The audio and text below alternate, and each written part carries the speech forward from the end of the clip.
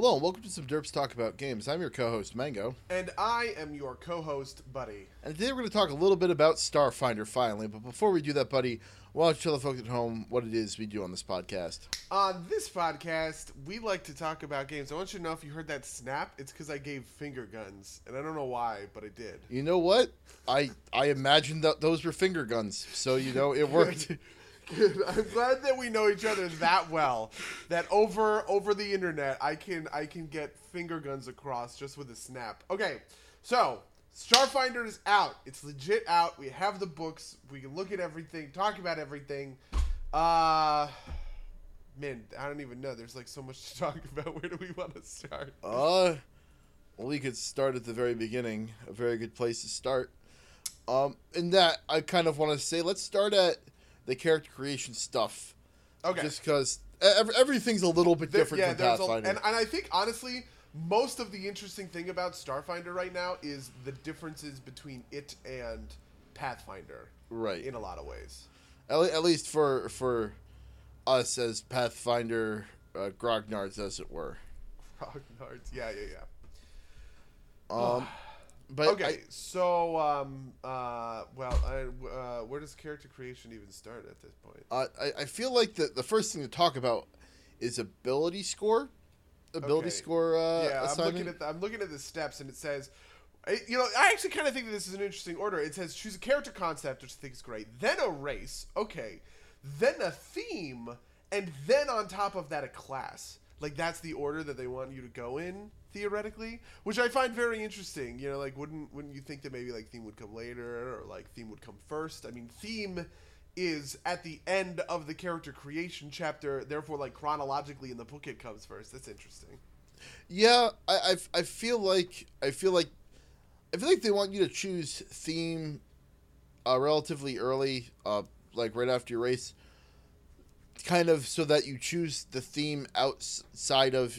I think what they really want is your theme to be more about your character than it is about than about the crunch, yeah. Yeah. And so by having you pick your theme first, you theoretically make that choice independent of your class, even though, since every theme is key to an ability score, there's going to be a theme that's better suited for whatever class you're playing. Right. Although it is, at least in my thoughts, a small enough bonus that you can easily go outside of that. Do you feel like it's more worthwhile to take a bonus that'll boost your main stat or something? It depends. And this actually ties in with ability scores. I think if you're playing a race that isn't normally suited to your class, right? Like in the Starfinder game that I'm going to be playing in soon, I'm going to be playing a Han mechanic, and Hans have a mild penalty to intelligence, which is one of the important scores. I think it is important for me to take Scholar in that situation. But if your race is already well suited to your class stat wise, you're kind of free to do whatever you want and kind of shape out one of the secondary characteristics of your character. Gotcha. Would you agree with that? Yeah, that makes a good amount of sense. There's been a lot of talk about this with my Starfinder group because Charles is woefully. Have I talked about this? He is woefully stuck between being a theater kid and playing a Kasatha, which he wants to play, but knowing that Lashuntas are better Solarians, which appeals to his Captain Crunch sensibilities. Yeah, I think that Starfinder, just kind of on that note, Starfinder is much better about letting you play an off race than Pathfinder was, right? Yeah. I feel like playing a dwarven my gold standard is, can you play a dwarven sorcerer? And dwarven sorcerer doesn't work in Pathfinder. I don't think it's just too heavy. Although it's tough to put together. Yeah, I think using the character creation rules in Starfinder, regardless of the fact there are no sorcerers in Starfinder, that you could put together a dwarven sorcerer or a dwarven envoy, I guess, and not have a ton of problems. And I think the big part of this is to go back to what I was saying with the ability scores, is that the ability scores, I think, are a lot more flexible than they have been in the past, because they don't have this weird scaling aspect that they did in Pathfinder. Right. For those of you at home who do not know, the way ability scores work is you start with 10 in everything, you apply your racial modifiers, you apply your theme modifier, and then you have 10 points to spend however you want, and it's 1-for-1. It's not like Pathfinder, where as you go up more, you have to pay more points. The only caveat is you're hard capped at 18 for any one in particular skill, which I think is pretty great. I think this lets you kind of play off race characters much more easily. You have to obviously invest a lot more in the primary skills. The fact that it caps at 18 also means that like you don't have to worry about like potentially pushing yourself to the right place.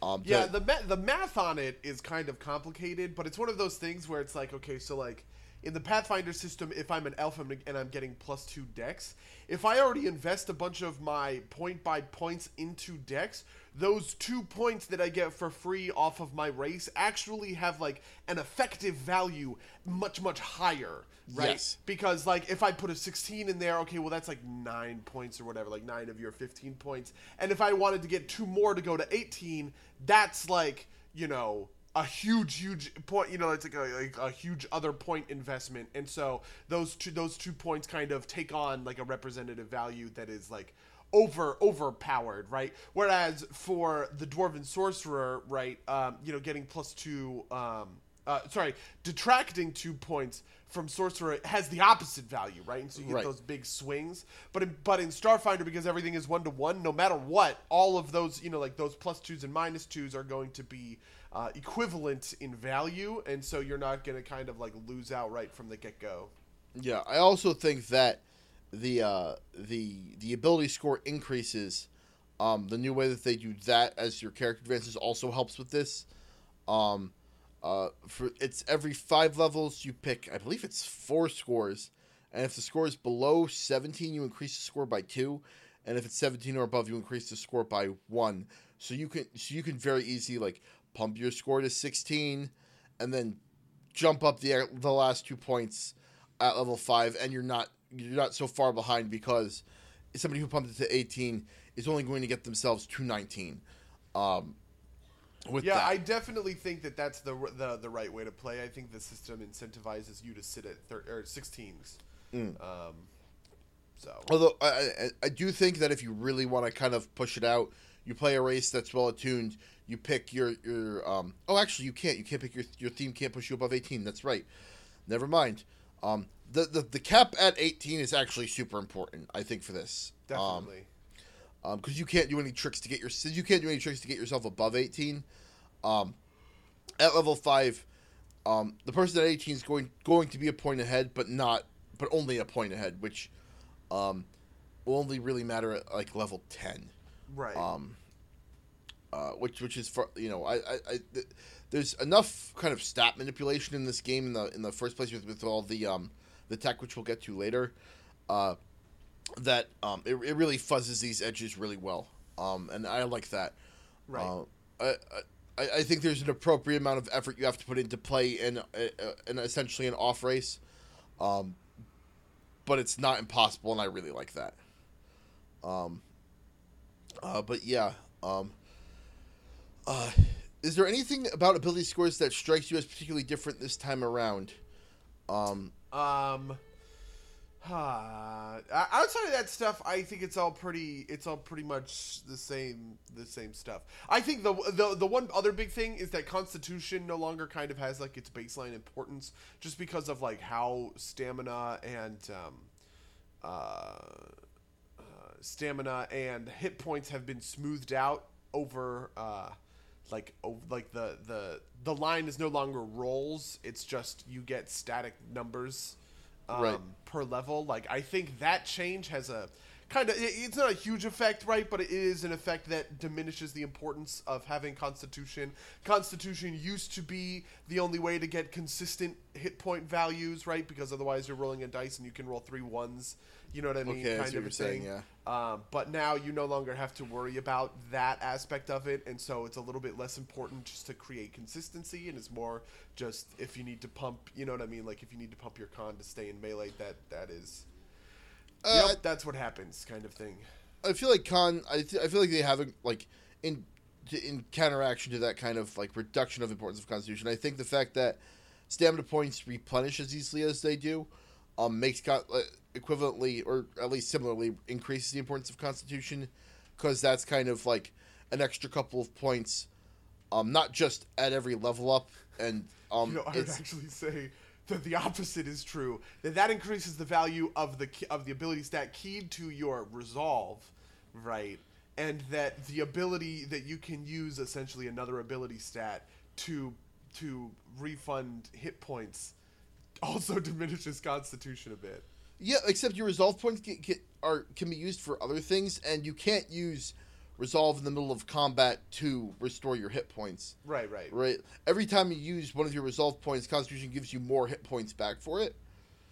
And I see your point, but I do think that making it part of stamina, so making it making those temporary hit point, or not temporary, making that fundamental part of your hit point pool replenishable makes it slightly more important over the course of a day.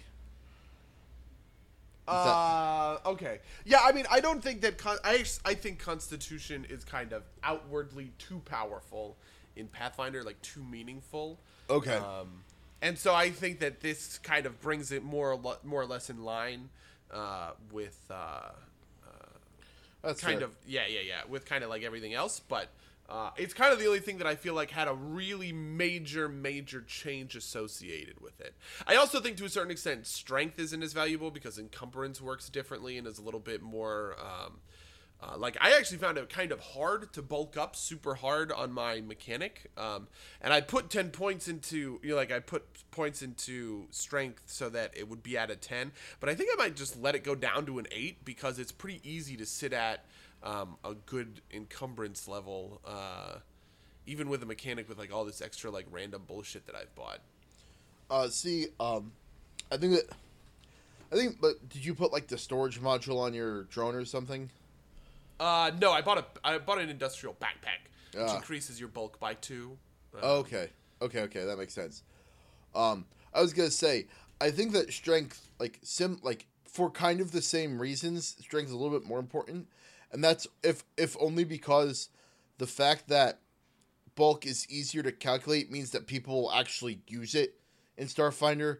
Like I found that the encumbrance rules mostly got ignored in Pathfinder just because they were a pain in the ass to deal with.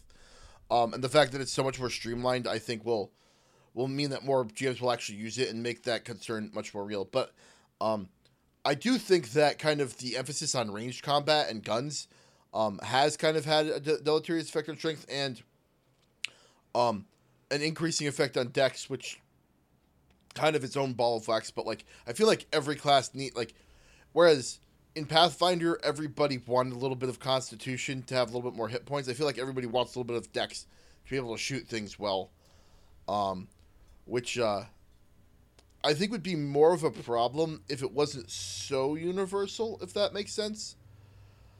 Like the fact that everybody needs it, I think means that it's. Even though, yes, everybody needs to put points into it, because everybody does it, it doesn't make it since it's powerful for everybody, it's not like it's a problem. Did you follow me? I know I'm not speaking super clearly. Yeah, that makes a certain amount of sense, I guess. I think that the, what do I think? Yeah, I think that's pretty compelling. It does really get ignored a lot of the time. So, like actually having a system to focus on it is helpful to making like strength impactful.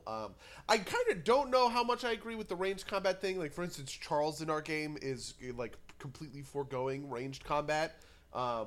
Just because he kind of like this is a little bit of like an RP thing for him almost, where he's kind of like, like, oh, like my character's too much he thinks guns are for pussies kind of thing. Sure, but I definitely do feel like the maps are going to have to be a lot wider, right? And I feel like there's going to be a lot more long-ranged engagements just by like default, and that's going to really kind of punish melee engagements a lot. Yeah, I feel like the default in Pathfinder was melee, but the default in this game is ranged, and not only range, but range at a significant distance, right? Like bows were pretty much infinite range in Pathfinder, but like in Starfinder, everything's like 40 to 70 yards ish, and I think that's like super. Like it's gonna widen the map, so I think that makes kind of Dex that much better. The absence of any kind of like power Dex weapons, like they're all like operative weapons that are kind of finessable, even though you don't need a feat for it, means that it doesn't have that weird kind of interaction with like being like you can play a melee Dex character, and that's fine, but it's not like you're getting like a curved blade or something that's like super like that kind of like obviates the need for strength in melee. Right. Also, I think another just kind of along the lines the balancing factor. If you want to use heavy weapons, you have a minimum strength requirement. I think that's neat. And also, thrown weapons going out of strength now bring strength back up, which is a change I like. It was a feat in 3.5. It was only an item in Pathfinder. I like it kind of base here. If you want to do that kind of thing, even though there are not a lot of thrown. I guess grenades are the big thrown weapon. A lot of grenades. Wait, I thought grenades still use Dex. Um, I thought it was only thrown weapons that you apply your strength mod to, or something like that. I might be misremembering. I think grenades. So grenades, I think, are still strength, but it doesn't matter because it's AC 5. You're aiming. Yeah, at right. Yeah, I mean, yeah. Okay, fair enough.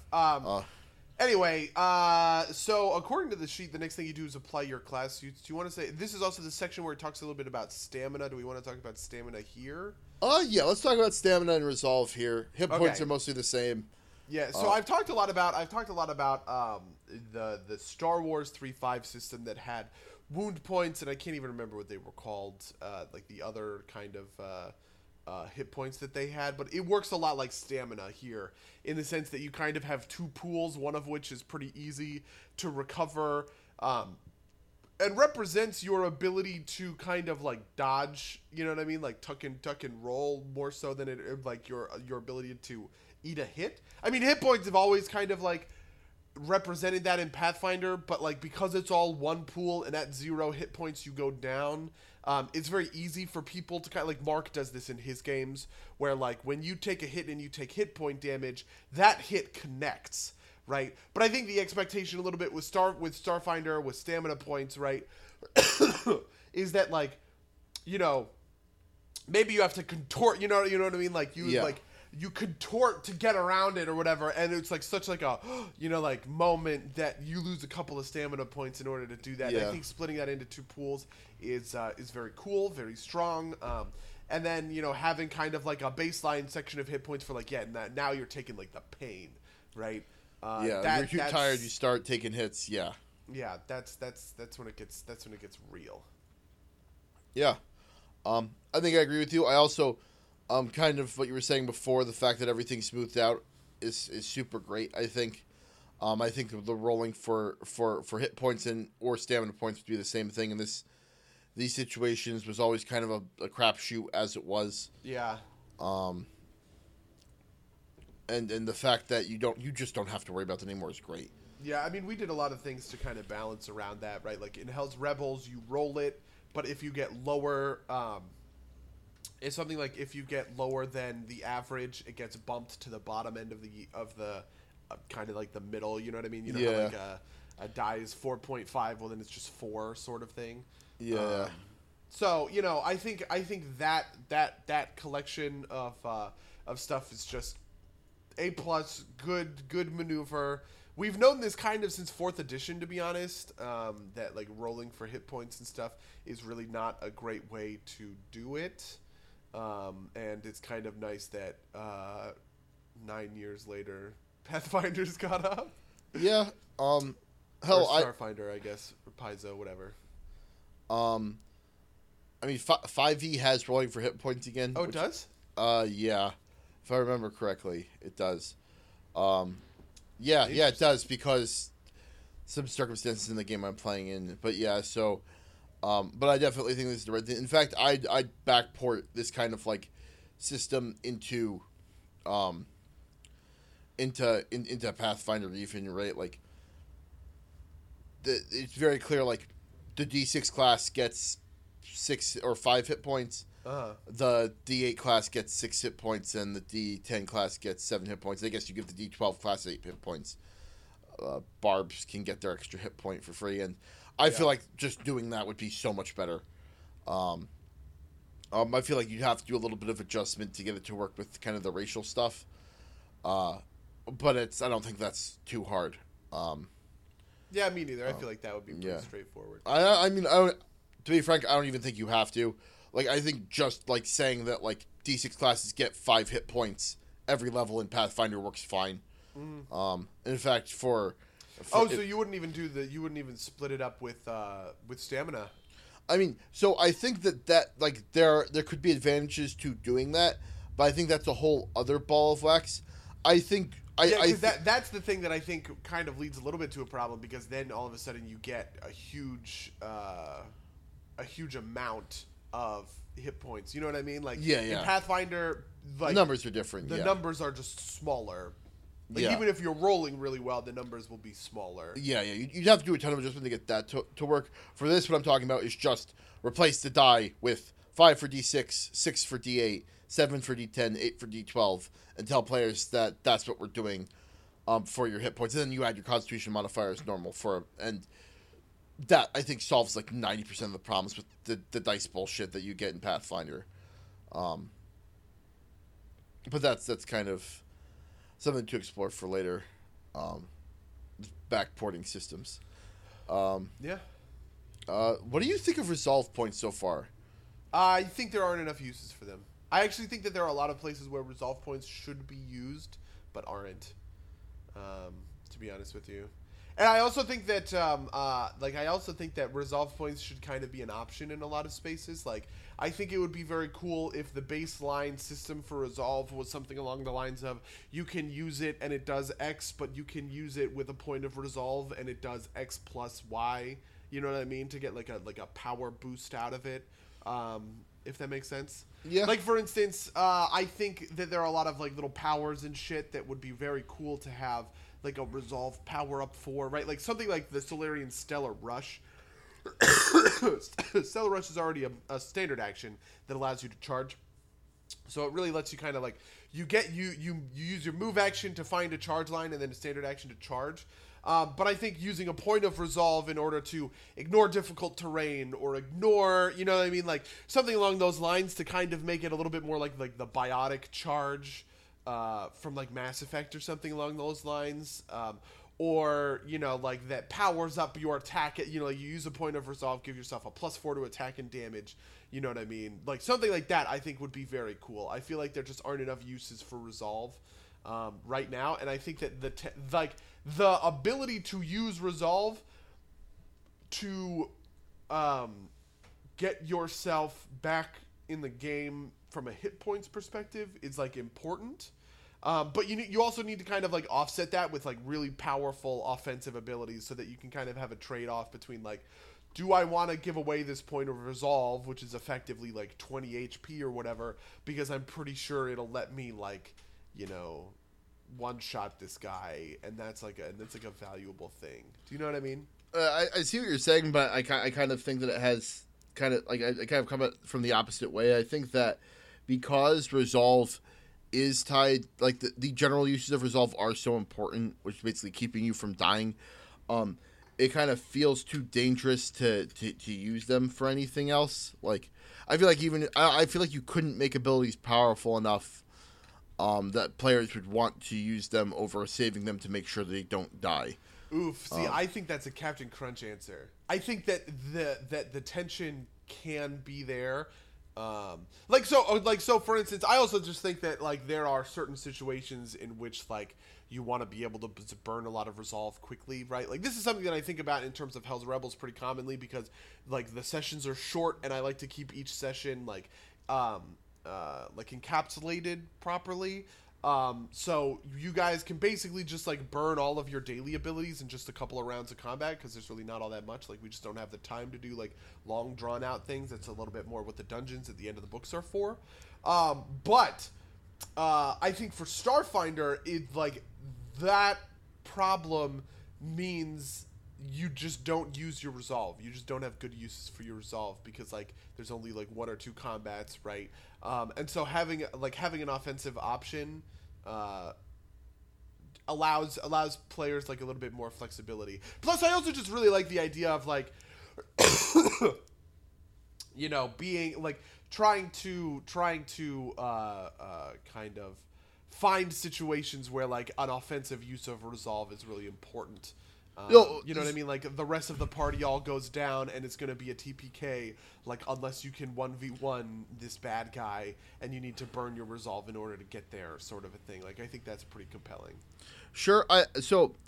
I agree that that's how I would like it to be, but I just think from kind of like a 1,000-foot view, if you're like a character making a choice between like a power that will cost you a resolve or one that won't, you kind of look at that and you say like that power is really cool, but that requires me to spend the resource that keeps me alive at the end of the day, and and I feel like that inherently limits the amount of things you're willing to take that cost RP, because I feel like stabilizing when you're dead is 1/4 of your maximum, minimum 1, maximum 3. So I think your actual resolve pool is 3/4 of your resolve pool, which is not terrible to be fair.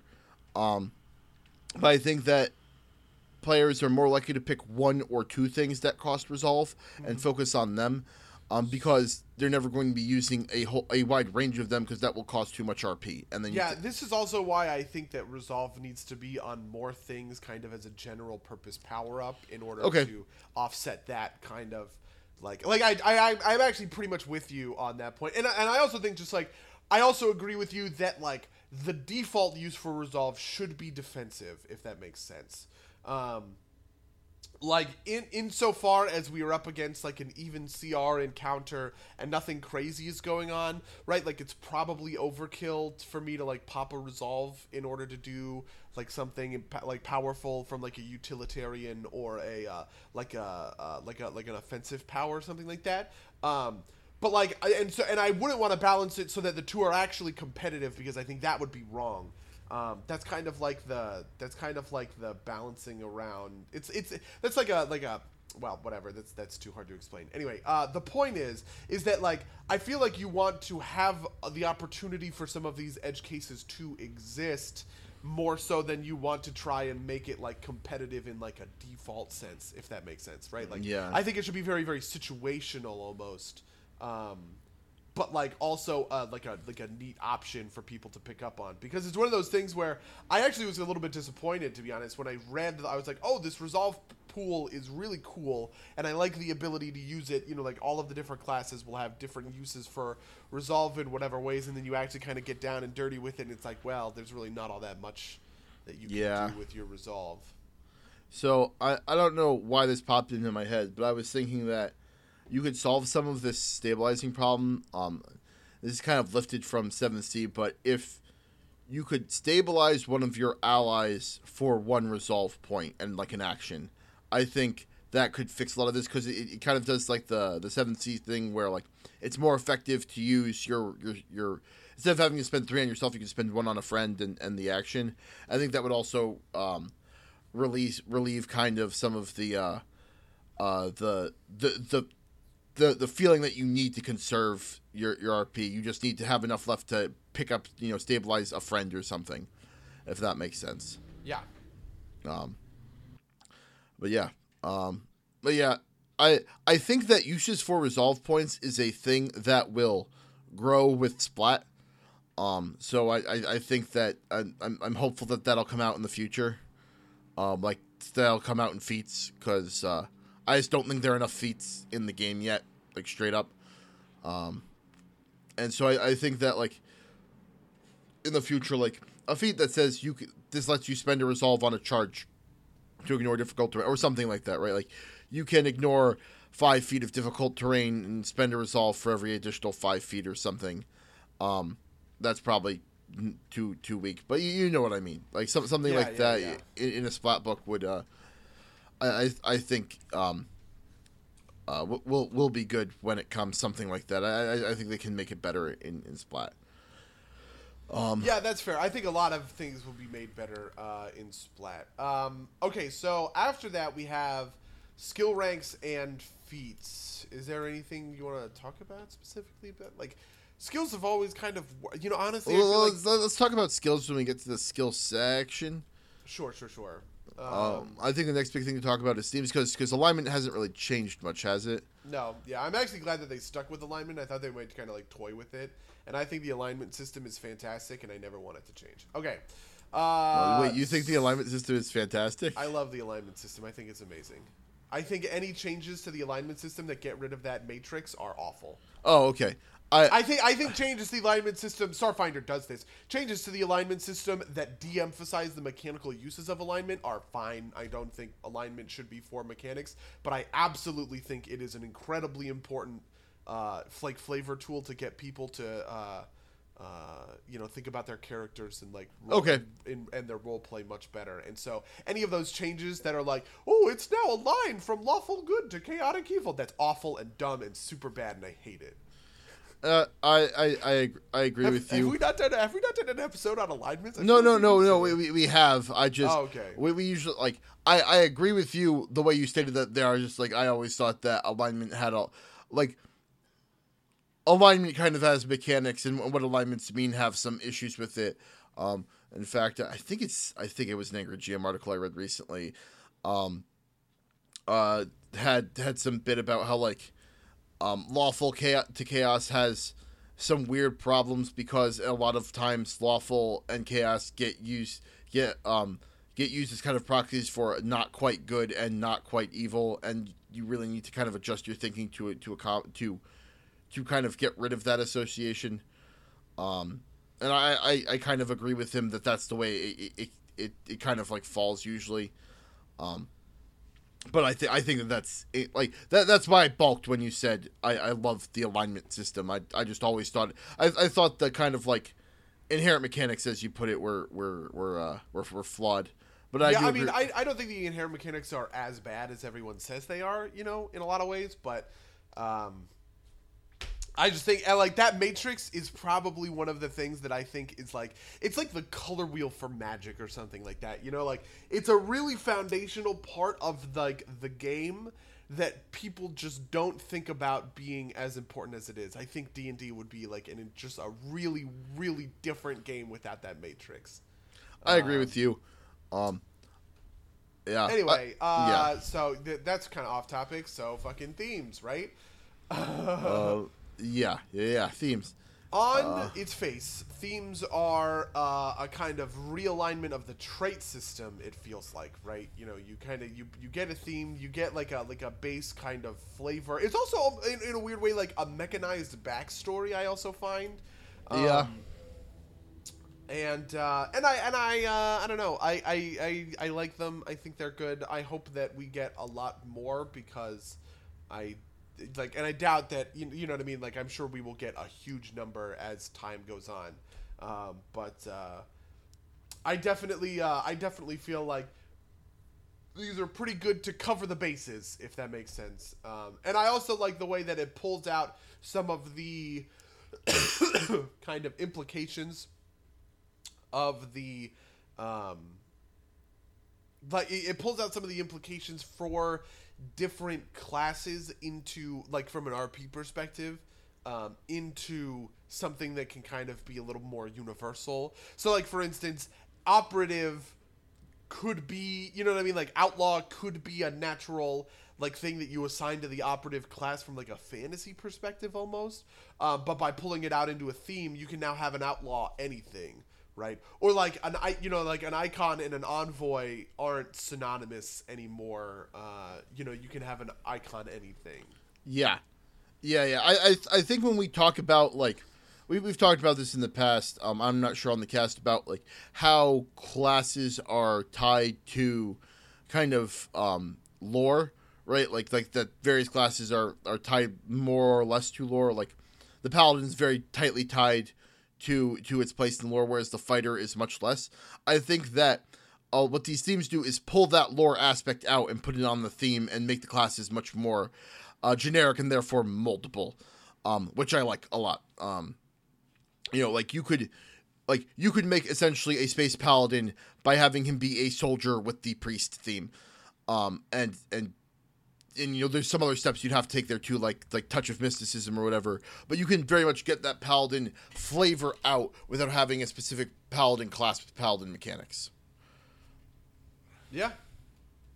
Yeah. I think that this is actually a better implementation of a version of that I like a lot. I feel like a lot of the times when people talk about removing kind of the ingrained lore from stuff like paladins, they are taking something out without providing an adequate replacement to the system. Themes feel like an adequate replacement to the system. I'll agree with that. Absolutely.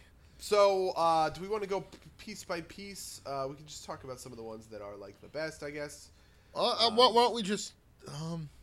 First I want to talk on. I want to start on themeless. All right. Because it is, first of all, it's the first one chronologically, and it kind of has the most implications. Okay, so they say in the themeless, in the seamless blurb, they say a themeless character is considered less powerful than a character with a theme, so choose this option with care, right? And then it goes on to basically describe, at first level, you get a new class skill, and an ability adjustment of +1 to anything, right? At 6th level, once per day when you make a skill check, you can get a +2 bonus for that check. At 12th level, you choose a skill that is a class skill for you, and you can re-roll that skill check. And you have to take like the second result or whatever. And then at 18th level, you increase your resolve points by 1. Do you think that this is worse than the themes that are listed? Yes, if only because I find these bonuses to be kind of I find these bonuses to be kind of nothing, and the other ones, while situational, at least have their situations where they're useful. I think it has, I know before the book came out, I said I was afraid that themeless was going to become the default option because it was going to be on par and the most flexible. I think they've done a good job of avoiding that. It sounds like I kind of disagree. I think it's too powerful. I think the flexibility that it offers is just really, really strong. And that I don't know that you could make themeless. In a weird way, I almost think that themeless shouldn't exist because I don't know that there's a way that you can make themeless without it being too powerful. Just I don't think it's that I don't think any of the things that it gives you are that great, though. So I think when you compare it, like side by side to any of the other themes, it is definitely less powerful. But in the instance of I can control every piece of that themeless thing, right? I feel like I now have an option to not, you know what I mean? Like, because of that situational stuff, I have the option to make myself the most useful version of themeless that's like on, quote unquote, the most amount of time. Like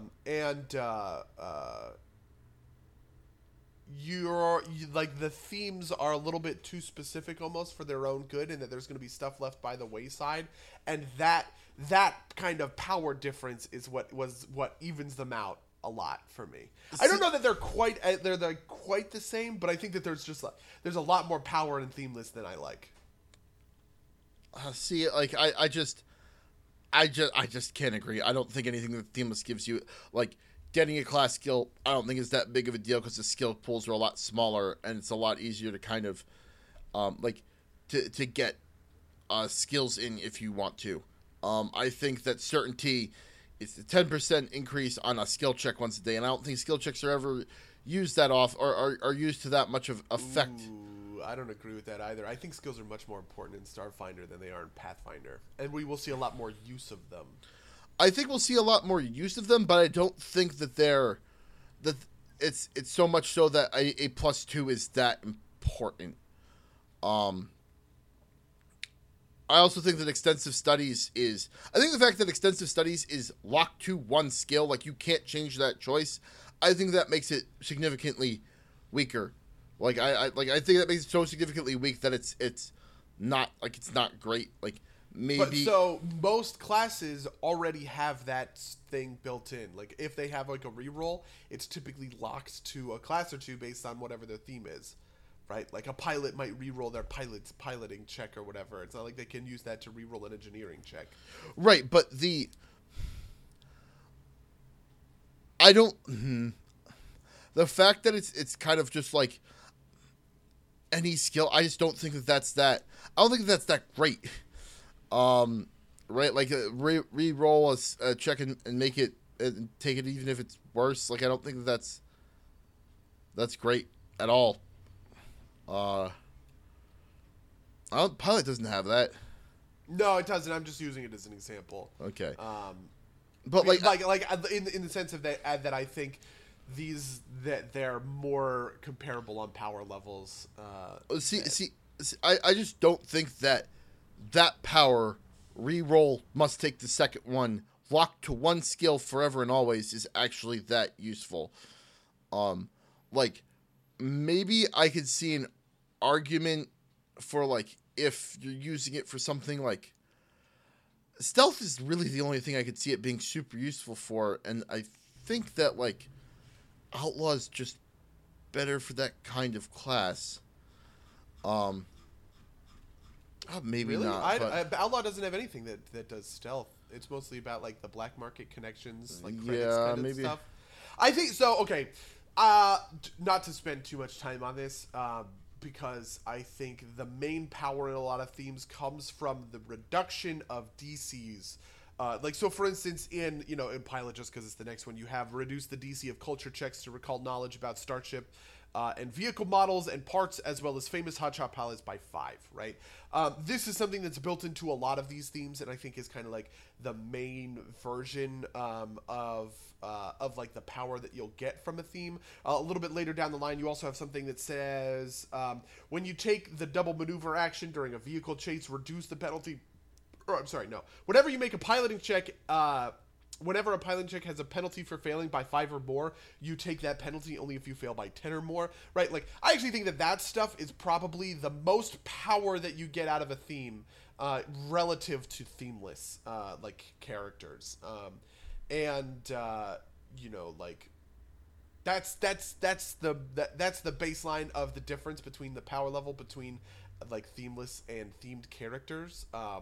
And otherwise, I feel like themeless are just kind of like good, like about the same, if not better, because they're a little bit more flexible. Like for instance, Master Pilot is up to twice per day when you defeat a significant foe in starship combat as a pilot or succeed in a vehicle chase, you recover 1 resolve point. Themeless, you just get one. You just have a 1 higher resolve point pool, right? With Master Pilot, like. Like if we're going through a dungeon, there could be sessions that I never get to activate my ability to recover resolve, right? Or even the same thing, like with Master Hunter, which allows me to recover resolve when I'm like chasing a mark. I don't know. Like I feel like just having the pool be one larger is is on balance more powerful. I think I might agree with you there, but I just don't think that either. I'm not impressed with the capstones on any of the themes. And I don't think that Steely Determination in itself is that big a deal. I don't think that an extra resolve pool of 1 at 18th level is actually that significant. Fair enough. I don't know. So themes, I guess. Besides that. Yeah. Anything else that you want to say about any of these themes? Oh, I like them all. You don't like them all? I say I like them all. Oh, okay. I think they're neat. Yeah, I think some of them are better than others. Just like on a fundamental kind of power gamer sort of way almost. But I don't think that there's enough power to really justify taking a theme for the crunch. Oh yeah, that's actually what I think is important. Is that they have minor mechanical effects, but none of them are so good. Like they are all such minor power that you can just do it for like character backstory stuff, and it's not that huge of a deal. Yeah. Um, Yeah, like I think something like Scholar is a lot better than something like Priest, right? But, like, even though I would say, Scholar is, like, whatever, 50% better than Priest, because they're both so weak, 50% is, like, nothing. You know what I Right. mean? It's like 50% of, 1% is just not enough to change it. And I think that the flavor value of being whatever theme you're being is just so valuable that I don't know that the crunches of the world will ever kind of convince me that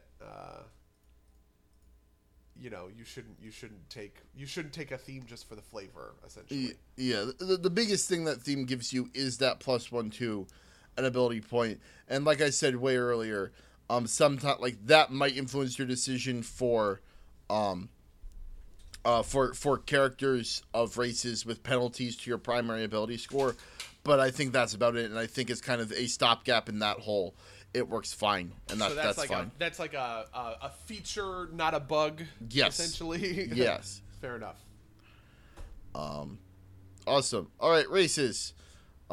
Since we've spent 45 minutes on ability scores, health points, and I have themes. a feeling that this will kind of be like Ultimate Intrigue. It'll be one of those things that we'll come back to a couple of times, just because like there's just a lot to talk about. Yeah, this is also like twice, 3 times as long as Ultimate Intrigue. Yeah, so races. I don't have a lot to say about the races, other than I am excited by the weirdness of these races, kind of the addition of the Pathfinder Legacy races in the back section, and like the number of monstrous races they already included in First Contact. I kind of like the super streamlining of what races are, which is some stats, an HP points, and then some like flat abilities. And then the rest of it's just cultural information, which I think is it's just great. I really like how streamlined races are, and I like the fact that it seems like it's going to be very easy to just toss toss a couple monsters on the pile if you want to, if you can, which I love. I don't think I have anything to say in particular about any of the races. Do you have any thoughts? Yeah, I mean, I think the races are all pretty good. I mean, I think there is something to be said a little bit about the abilities that races have, right? Like, Kasathas with their 4 arms, right? Or, right, like Lashuntas and Shirin have like this limited telepathy. I think that kind of stuff is very neat and very interesting. But it's not like it's not really like a game changer one way or the other, I guess, if that makes sense. Yeah. So, yeah. I also like that there's a lot of skill stuff related to the races. This is something that was very true of Star Wars, mostly because they had like a million races in Star Wars. But like a lot of the time, they would give races just like flat buffs to certain skills in the same way that you have culture, like a culture buff for Kasathas, right? Or like a computers and engineering buff for like Isoki, right?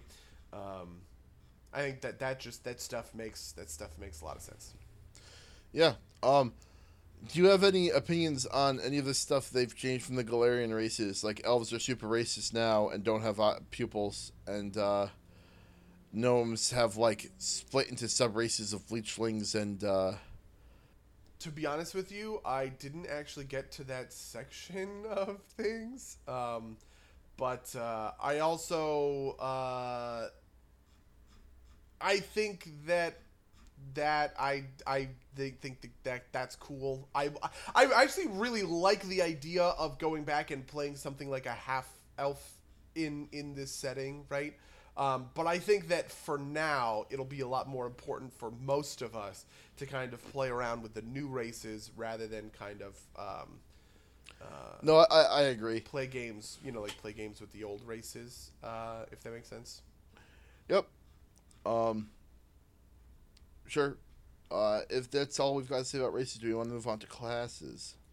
So I'm sure we'll talk forever about these. Yeah, I'm sure we'll just finish out like halfway through one of these classes. Yeah, sure. One of the first things that I actually want to talk about a little bit, just because it's chronologically first, is they also include this thing at the end called these class builds. It's chronologically first, it's the thing at the end.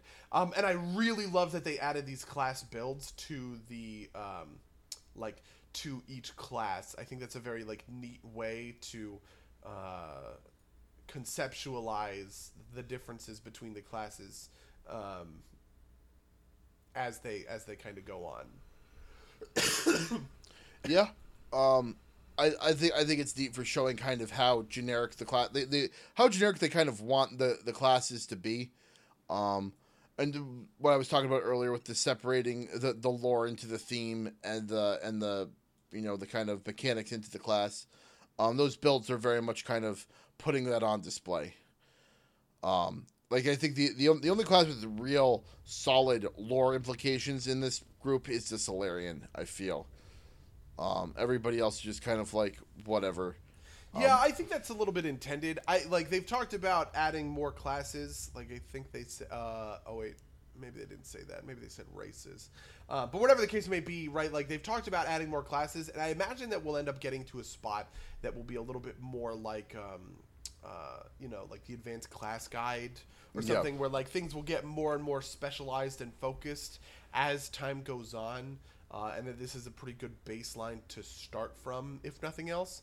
I also think that, and we talked about this before Starfinder came out, I think that there's a lot of room inside of a class to specialize. Yeah.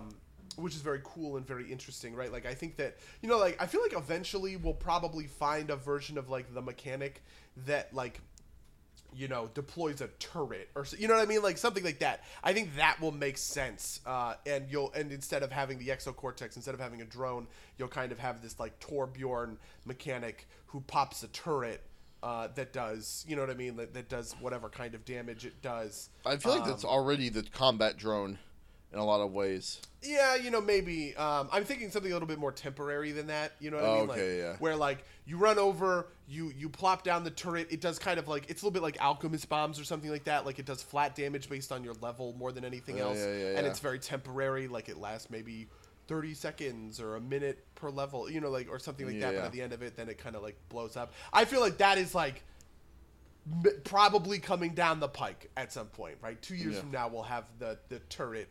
We'll have the turret mechanic build. And there's versions of this for kind of everything, I guess.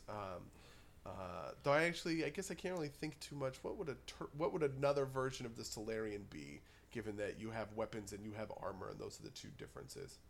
Maybe a version of the Solarian where you're like shooting like light or graviton at people it's like a ranged way. See, that doesn't feel like it makes much sense to me. I don't know. I feel like a Solarian that's much more focused on the powers than on the the combat is the thing that could come down the pike, I see what you mean. That kind of makes sense. Almost like a kineticist or something. Yeah, like a Jedi mage as opposed to a Jedi Knight. Because they're totally not Jedi. Yeah, totally not. But I feel like we should go down these one by one. Definitely. Let's start with Envoy. You have any initial thoughts on Envoy? I think Envoy is a very tough kind of class archetype to do well. I've seen this in a couple of different games, but what it tends to be is it mechanizes the face, and you get locked into this kind of, right. This is also the danger of a character kind of like Beauregard, in the sense of like one person is really good at all the face stuff, and so they do all of the face stuff and nobody else pays attention, and then they're really bad in combat and they don't pay attention in combat while everybody else is doing what they do. And I think that they've done all right, not amazing, not garbage, right? When it comes to putting the Envoy in a spot where they can play around in combat, do stuff in combat, but also kind of serve as like the face of the party.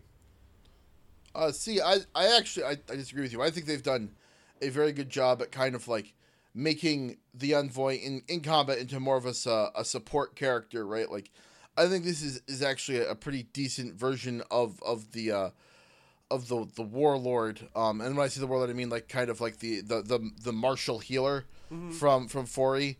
Well, it's not obviously directly like that. I think that, although I do think there's like a combat medic improvisation in here somewhere. I think that they've done a pretty good job at kind of doing kind of the mundane supporter class with this.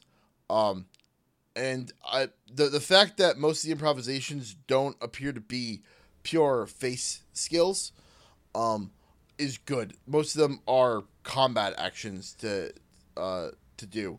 Yeah, I definitely agree with that. I don't think that it makes up for the other side of that equation, which is to like unfaceify the face, if that makes sense. I think when you have an envoy in the group, the envoy does everything. You know what I mean? Like, even for instance, the quiet word aspect of Beauregard puts other people. You know what I mean? Like, it allows other people to get into the face stuff and to make that all work out. And I don't think that they have a great. They don't have anything great to kind of match that here. See, I really don't.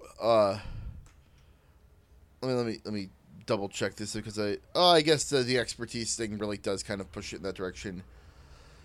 I was gonna say that like I feel like a lot of that is based on the fact that it's a charisma class more than anything else, but that D6 is kind of. Yeah, I mean it's the expertise, the skill expertise,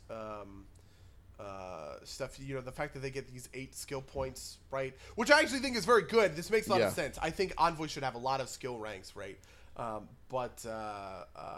Yeah, you know. I also think that the weapon and armor proficiencies aren't great. I kind of think that weapon and armor proficiencies across all of the classes aren't super amazing. Like, I think this would have been an okay spot to have somebody like who has long arms proficiency. There's not really a lot of long arms proficiency. There's the exocortex mechanic and the soldier, but I think that having a version of this where it's basic melee weapons, small arms, and long arms for the envoy makes a lot of sense and would be kind of a little bit better. But you see, that would probably be a little bit unbalancing, to be honest. Yeah, I feel like the cost to become proficient in other types of weapons isn't as high, in this game as it was in Pathfinder, and maybe that's just because there's not a lot of other good things to spend your feats on.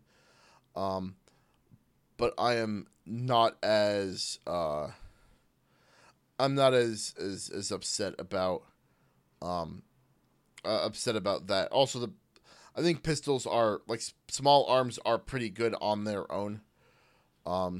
I think that's a big part of it. Like, I don't think the difference between small arms and long arms is as big as the difference between simple weapons and martial weapons was in Pathfinder. And I think that goes a long way into smoothing that out. How do I feel about that? I guess fair enough. To be honest, I think that there just really needs to be one more long arm proficient group somewhere.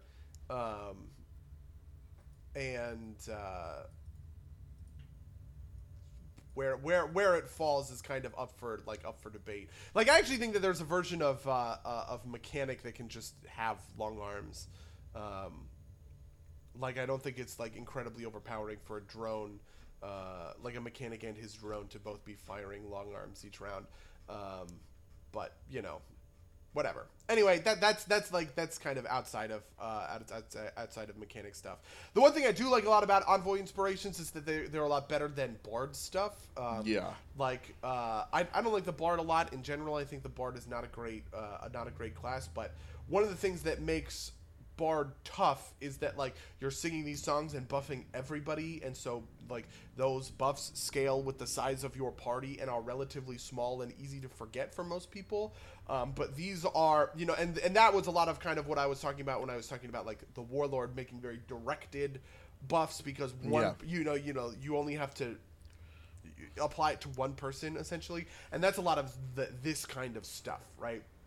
When I give someone an inspiring boost or whatever, right? It is one person within 30 feet that gets those hit points. It's not like or stamina points. It's not like everyone, right? When I tell someone, whatever, focus, right? It removes flat-footed from the one target, not from everyone. So yeah, I do worry a little bit that these are not incredibly powerful, and you might see a lot of, like, for instance, Get 'em is very good. You choose the one enemy and everybody gets attack bonuses made against that enemy until the start of your next turn.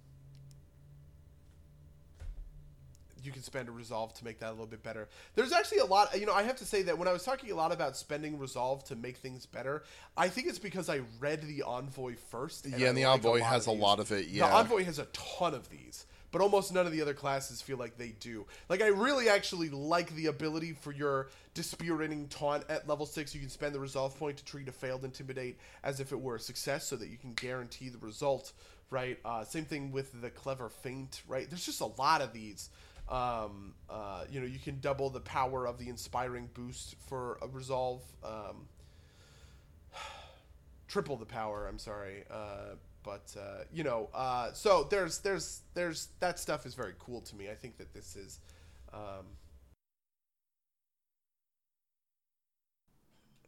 yeah. I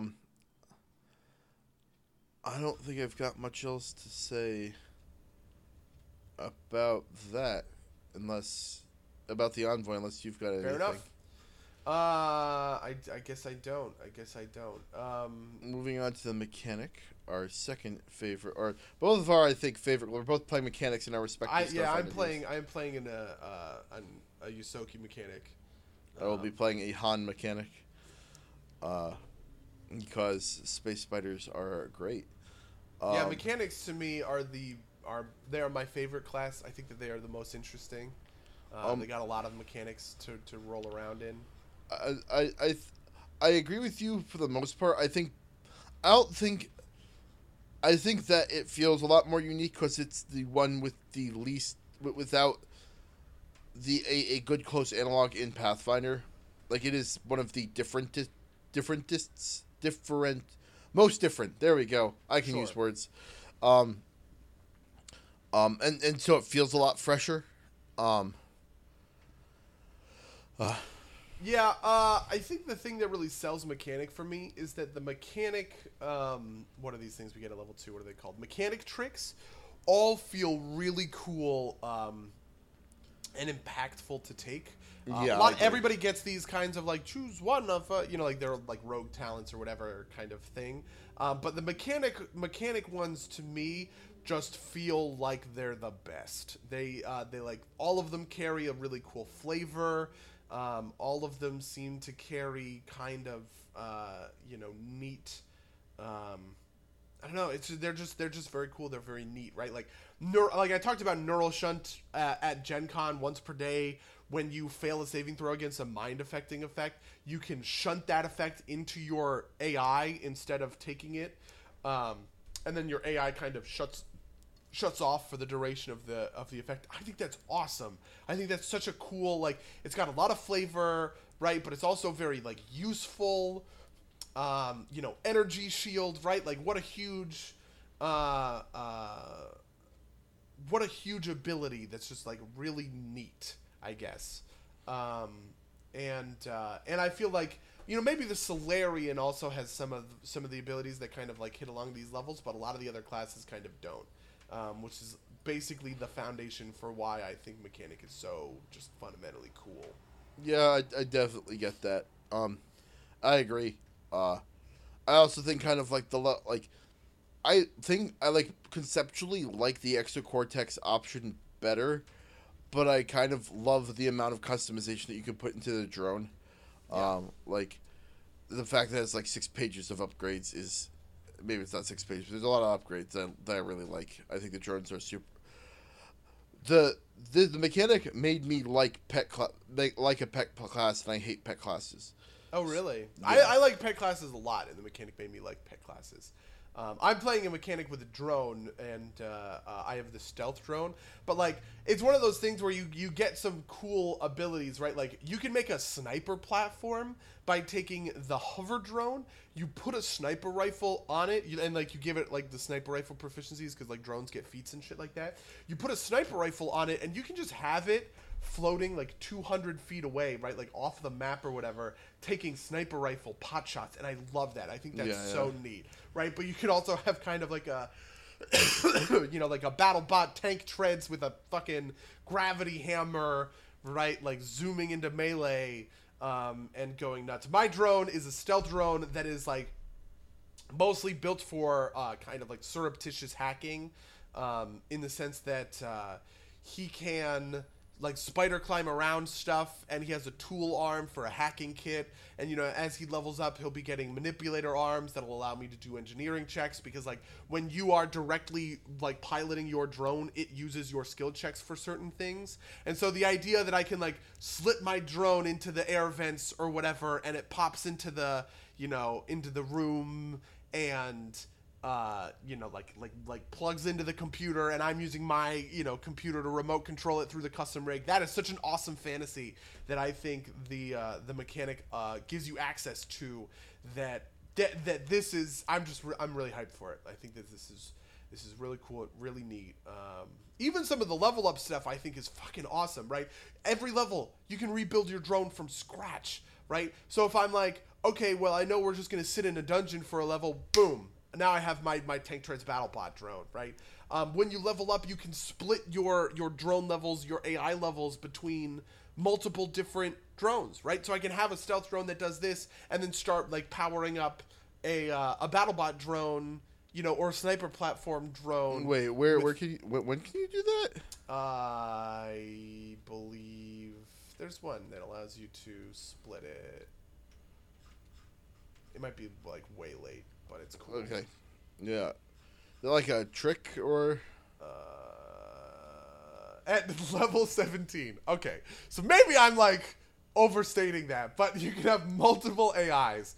One in a drone and one in an exocortex. Okay, yeah. So that's slightly different. Yeah. So I misunderstood that set of mechanics, but fair enough. That's actually kind of lame. I thought it was a lot earlier than that, but whatever. Well, I think there's a trick to like make spy bots, isn't there? Or like a feat? Yeah, there is a trick to make spy bots, which I also think is awesome. God. Scout bot, yeah. I love this whole class. I think this whole class is cool. You can get scout bots at level 8. Yeah. So 10 is one resolve point. Hey. But yeah. Sorry for killing your fantasy. No, it's okay. So I feel like we're going to talk a lot about mechanics kind of going on as we start reporting on our various Starfinder games. Our Starfinder game, I think, starts next week. Yours does. Are you going to be broadcasting that? I guess I should though, huh? Yeah, we'll figure out some way to broadcast the Starfinder game, so that the two of us can. I really like the idea that you and I are both moving through the same AP kind of in parallel. Because I'm going to be really interested to see kind of how you approach certain problems versus how we approach certain problems. From the outset, we have a lot of stealth, right? Like I'm stealthy. I have my stealth drone. We have an operative that's being played by our friend Josh, a Solarian by our friend Charles, and a soldier by our friend Jimmy. Yeah, we'll probably have to put off conversations until we both play through the sections. Because I'm obviously going to be behind you initially. Do you guys have a start date? No. Oh, okay. Unfortunately. Jimmy has not been putting months of preparation into this like Nick has. Yeah. It is very neat. We've created our own Discord server, so that we can have like kind of in-character conversations, right? So like right now we have an IC channel, like an in-character channel for the starship that you start, the shuttle that you start out on, so that we can kind of introduce ourselves to people a little bit before we play next week. So, Neat. Awesome. Yeah. Do we want to move on to the Mystic? Yeah, I guess so. I feel like we should do the Mystic and then move on to our weeks because we're at an hour 10. Yeah, fair enough. So the Mystic is also a class actually that I like a whole lot. It's basically a cleric, but the connections and the connection powers between them, and the natural kind of lore that comes with a lot with some of these connections is very cool to me, right? Like just looking at the connections, you have the Akashic, which is like this very knowledge built because they're linked to the collective knowledge of every sentient species that's ever lived, held in the Akashic record, which is like this super great, huge kind of tome, right? You have you have a couple of dummy ones like the Healer, which is kind of obvious, the Empath a little bit too, which is kind of like turning yourself into something of a face. Hey man, Healer gets steal fucking life. I don't think any of them are that boring. No, I don't think any of them are that boring. I just mean like from like a lore perspective. Oh yeah, right? yeah. Like Healer, right? But then you also have like Overlord, right? Yeah. Which I think is awesome. Mindbreaker, which is probably like I feel like the next game that we play, I'll probably end up playing a Mindbreaker Mystic because I think I just think it's super cool.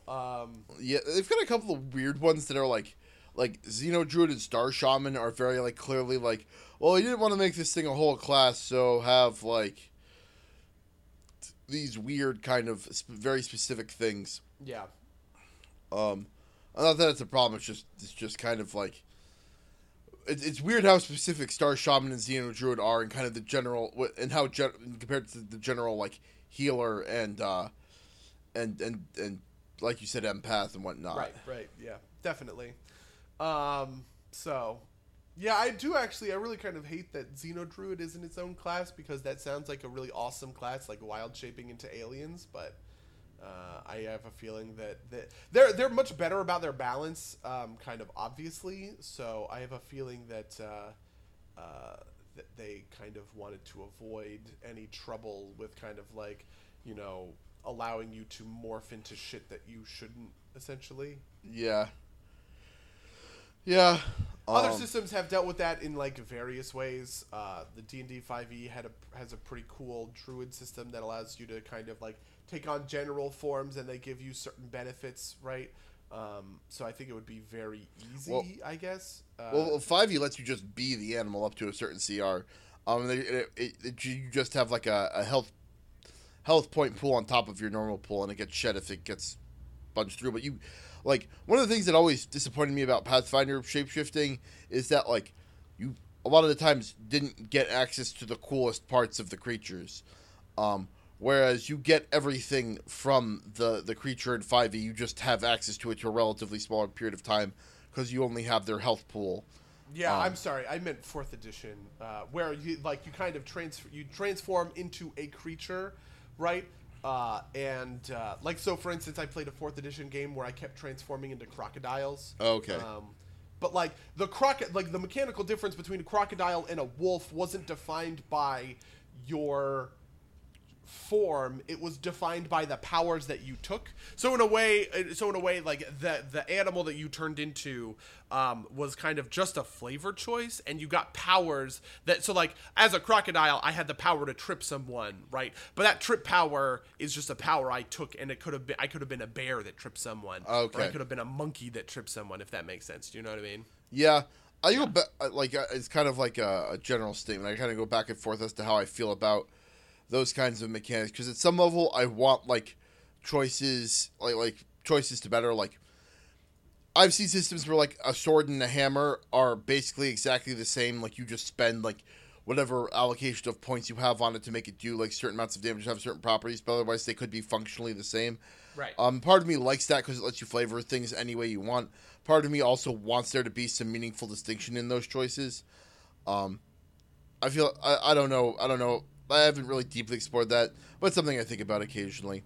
I feel like we could do an episode on that. Well, I feel like we'll probably get that somewhere along the line when the Pathfinder rulebook with the shifter comes out. Yeah, so I yeah. feel as though shifter is going to be there. Yeah. kind of their like updated version of these mechanics, and I'm excited to see how that'll work. Yeah, me too. Yeah. Anyway, fucking Mystic. I do like some of the kind of like the telepathic stuff. Like you get mind link at second level with creatures you touch, and there's a lot of kind of like mind stuff that comes with a lot of these. The connections themselves are kind of phrased in a way that like it is like you have even healer is it's about your ability to like connect with another person in the same way that like empathy is how you connect with another person, if that kind of makes sense. And I think that's pretty cool, like sort of from a flavor perspective. So there's that. Yeah. I also think that the spell list is pretty straightforward. I haven't looked at any of the spells yet, so you'll have to. I didn't look at a lot of them either. I basically just glanced at it because I started looking at them and I was like, these are basically just Pathfinder spells in space, which is fine. I'm not gonna go crazy about that in either way. Yeah. I think that's about that for the Mystic. Would you agree? Yeah. I don't have a lot of stuff to say, I feel like. All right. Well, I think that maybe we should move on to our weeks. Yeah, sure. So how have things been? How have you been up? How have you been? They've been pretty good. It hasn't been a super long time since we last recorded, but I did play some Absolver this morning. It was this is the day it comes out for those of you peeking behind the curtain. That game is really interesting. It's like a 3D. It's like a 3D fighting game in the style of Tekken, but it's open world. So you kind of run around, you find enemies, and then you lock onto them and you fight them with this complex fighting system that isn't. It's not like a fighting game where like there's some skill to the input. You kind of build out your fighting style. You call it your fight deck, but you assign moves to different buttons, and you kind of float between them. And I haven't gotten super deep into it, but it's super intriguing. And the world, it's kind of the world does that open world thing where like it's not massively multiplayer, but like you'll like strangers will just kind of appear in your world up to like a certain threshold. Like it won't be like WoW levels where you have got like 30,000 people running around inside a glade. But it'll be like, I think what Destiny 1 was aiming for, which is like, like you're walking around and then another dude's just kind of there, and it feels like a living, breathing world. And it works pretty well for Absolver. There's not a lot of direction in Absolver. Like it's not like I've got a quest to do anything. I'm just kind of running around, fighting people, exploring, picking up gear. You learn new moves by fighting other people and defending against their moves. I'm super enjoying it. It's a very unique experience. Like I played for about an hour. I did the intro stuff. I started running around. I killed a few people, and there's some dudes running around. And the guy just like beckons to me. I'm like, okay, whatever. And I followed him, and then he partied up with me and some other guy, and we ran around and we killed a bunch of dudes together. Had a great time. Made it to the next section, and then we went our separate ways. But it felt very surreal. It's because there's no voice chat or anything. Everything's in these kind of like emotes. There's no text chat either. I don't know. It felt very serene too. Like everything's very rhythmic. Like the fighting, because it's about chaining attacks together. It's almost this like rhythmic trance like beats. It's really neat. I highly recommend it, and it's also doesn't have a lot of the execution barrier that other games have. Other fighting games like your Street Fighters and your Tekkens. Yeah, highly recommend it. Based on an hour of play, it's mostly a first impression. I'll probably have more for you guys next time. But yeah, really impressed. What about you, buddy? What about me? I have been playing a couple of things. I've been playing a lot of Hearthstone, which has been great and super fun. I'm playing Taunt Warrior. Do you know about Taunt Warrior?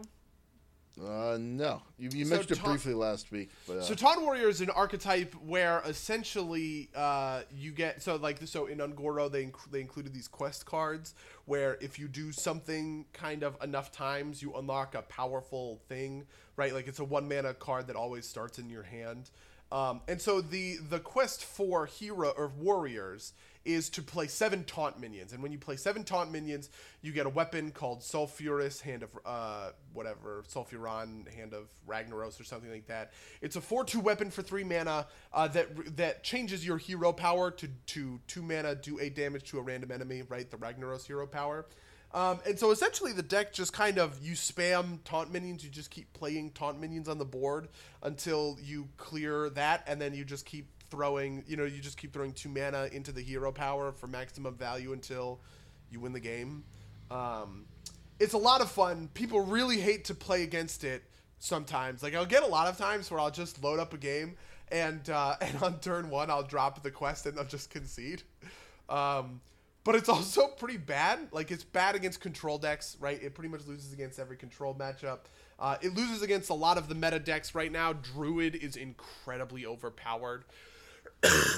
In the most recent expansion, they added a card called Ultimate Infestation, which is a 10-mana card that deals 5 damage, gains 5 armor, summon a 5/5 ghoul minion, and draw 5 cards. That draw 5 cards being, of course, the most impactful version of this, right? But it's just got such insane value. Coupled with a couple of other cards, they have a card called it's like Infesting Plague, which the card is like 3 mana, summon a 1/1, summon a 1/5 Scarab with Taunt. Recast this spell until you have as many minions on the board as your opponent, right? So that completely shuts down aggro decks, right? Ultimate Infestation completely shuts down control decks just with like insane value. There's also a card that dates back to the Mean Streets of Gadgetzan called Jade Idol, which is a 1 mana choose one. Either summon a Jade Golem, which is kind of a mechanic in and of itself, or shuffle 3 copies of this card into your deck that allows the Druid deck to kind of go infinite, right? So your Fatigue Druid, by the way, you can just keep shuffling Jade fucking Idols in there. Right? Yeah, you can just keep shuffling Jade Idols in there to make sure you never fatigue, sort of thing. But the way that a Jade Golem works is every time you summon a Jade Golem, it gets +1/+1 compared to like the last time you summoned it. So the first one is a 1/1, the second one is a 2/2, the third one is a 3/3. And with that Jade Idol, you can just outlast anyone because eventually you're just playing like fucking 20/20s for 1 mana. So there's that. Druid is insanely overpowered. People are really complaining about it on the Hearthstone subreddit. I'm very inclined to agree. Wait. You're telling me that people are complaining on Reddit? Yeah, and so a lot of the time I feel like the complaints are just stupid. But these ones feel pretty legit to me. I've been watching a lot of Hearthstone streams recently, and just Druids just wreck everyone, right? People are trying to play these alternate decks, alternate deck types, and they just kind of can't find solutions to the different Druid decks, right? All of the top decks are just Druid decks, right? You kind of have Jade Druid, which is all about recycling those Jade cards.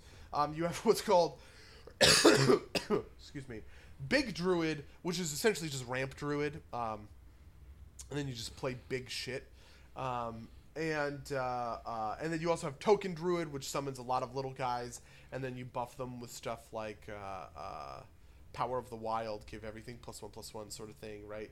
So there's just lots of rough days. Sounds like fun. Anyway, besides that, what else have I been playing? I've been playing something else. You playing the Destiny 2 beta? No, I didn't actually. I haven't even installed it. All right, I've got it installed. I haven't played it yet. Yeah, I actually kind of don't know that I will, to be honest. A lot of the time I feel like betas, like when I've played in betas before, they a little bit ruin my taste for the game. If they're, you know what I mean? Like, if it's just one, and this is what the Destiny 2 beta seems to be, where it's just like a small kind of subsection of content. Yeah. Like, a lot of the time, it's like, it's enough to sort of fill me up on the game in general because I don't get the chance to interface with, like, all of the systems at once. But, like, I don't know if I'm explaining that. No, I definitely understand what you're getting at. I'm not sure if I'm going to play it either, but I don't know. I figured I'd at least download it. Yeah, part of me wants to try it just to be sure that like I want to get it. That way I can get my sweet cryo rifle for pre-ordering. Whatever the hell this thing is. It's a purple gun with like spinners on it. But I don't know. So were you playing anything else? A little bit of Total War. I started up new games of the vampire counts and of the dwarves, just because I haven't played those guys in a long time and I just wanted to. I'm mostly just sitting here waiting for Total War 2 to come out. I'm just incredibly hyped for that game. I want to play it so bad. There's actually a ton of drama about that recently. Do you want to hear about this drama in the last 5 minutes of the cast? Okay, so one of the community members, like the members of the community team for the Creative Assembly, is a guy named Darren, right?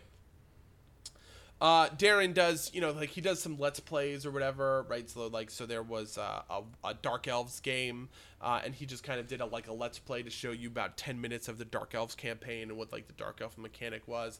A little bit later he would do kind of like battles and stuff like that.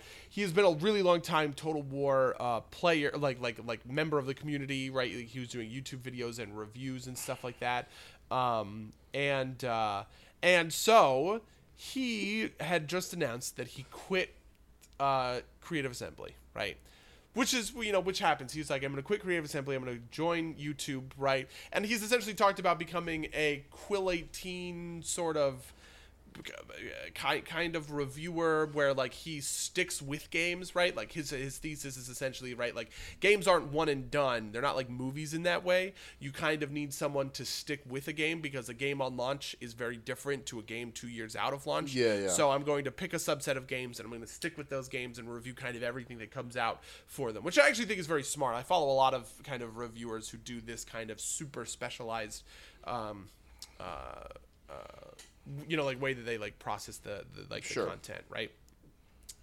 And in that video, he said something along the lines of like, I'm not going to go into it now, but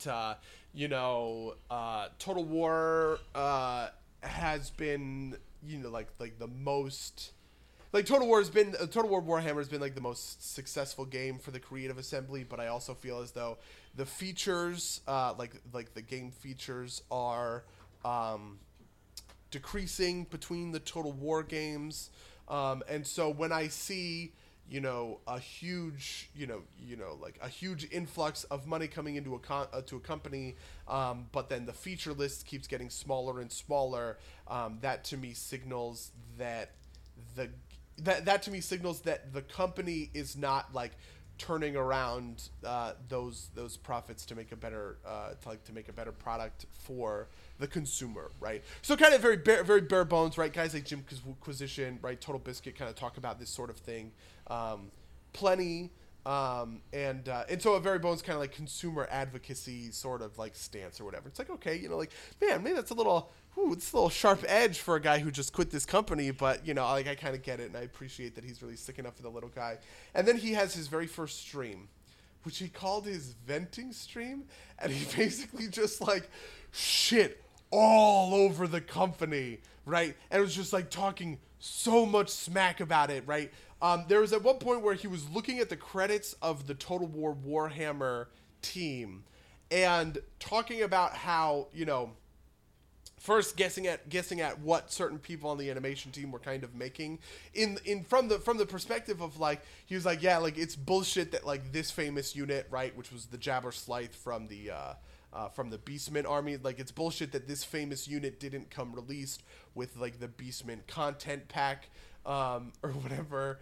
And then he was like, yeah, like, I mean, what would it have costed, right? Like, these were all the animators. This is probably a ballpark of what they're making, right? They should be hiring more animators and all this stuff. And so just incredibly burning bridges and like going in on the Creative Assembly. There eventually had to be a like a heavily moderated discussion thread on the Total War subreddit because it came into such like just insane drama territory. The top comment of which says, "I'll say this, I sure do hope this YouTube thing pays off for Darren because he's not getting work in the industry even if he wanted to." Yeah. I expected something a lot tamer from that stream, but this is something else. Burning bridges left and right and throwing Total War Warhammer and Creative Assembly under the bus with a whole lot of bile on top. Maybe I'll get downvoted this, but you know I'm right. You watched the same stream I did, right?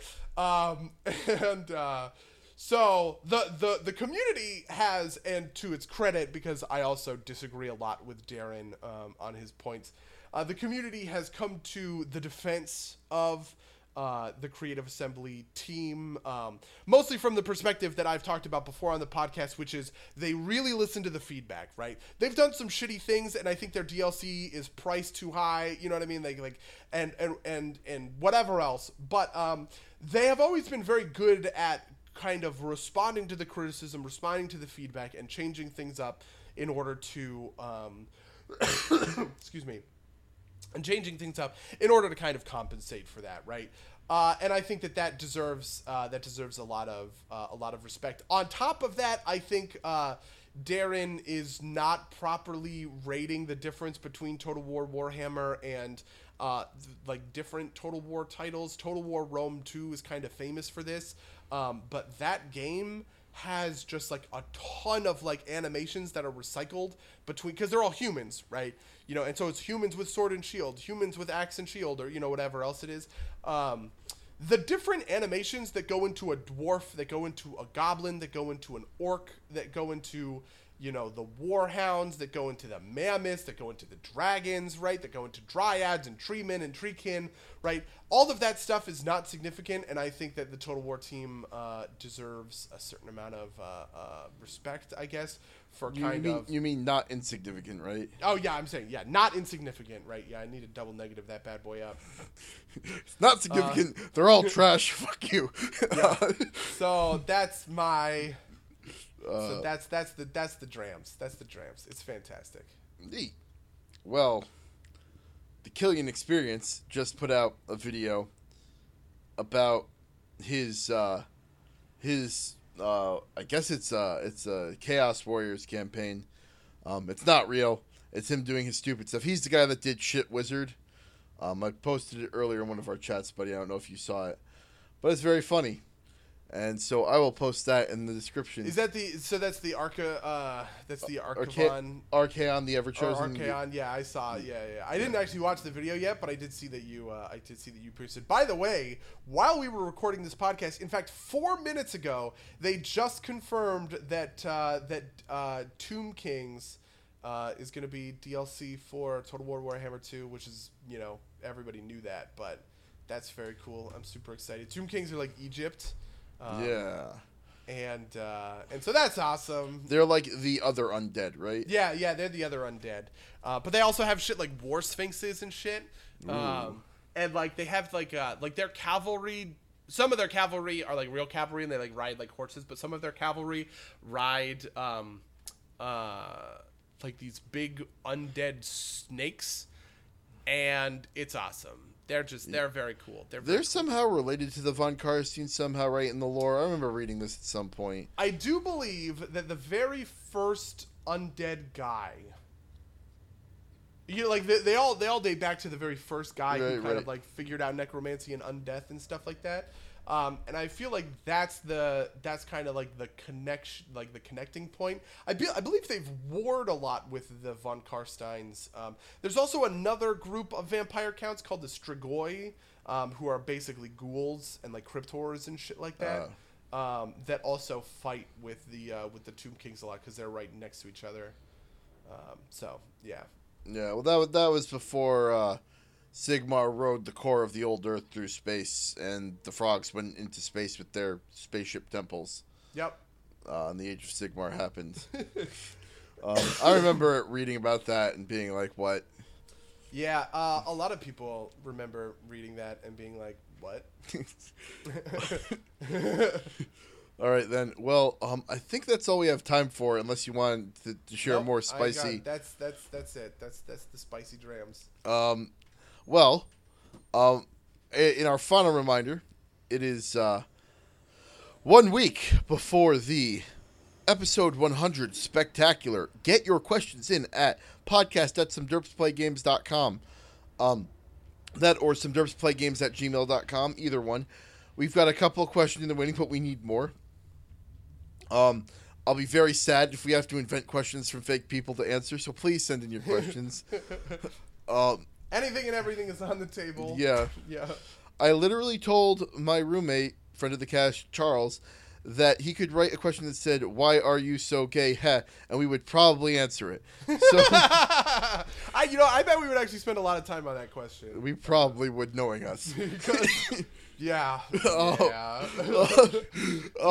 Friends of the cast did not watch Mango and I argue back and forth in Facebook chat about like a meme about Star Wars. Yes. Yeah, like for like 3 days. Oh man. Yeah. I'm a little bit proud of that conversation because I always feel very good that like thinking critically about things, right? And really digging deep on just like everything is important. But then there's also times when I'm just like, what the fuck am I doing with my life right now? Like, Anyway, yeah, that's it from me. Yeah. Send in those questions. Try and bait us into arguments. It'll be great. Look forward to that next week. You can rate us on iTunes. You can comment anywhere. You can ask us questions anywhere. If you send me a tweet with a question in it, I'll make sure to read it. If you leave a review with a question, I'll answer it there too. Or we'll answer it. I'll collect them from far and wide, near and far. So get those questions in. Also, we have the Death Note episode coming up.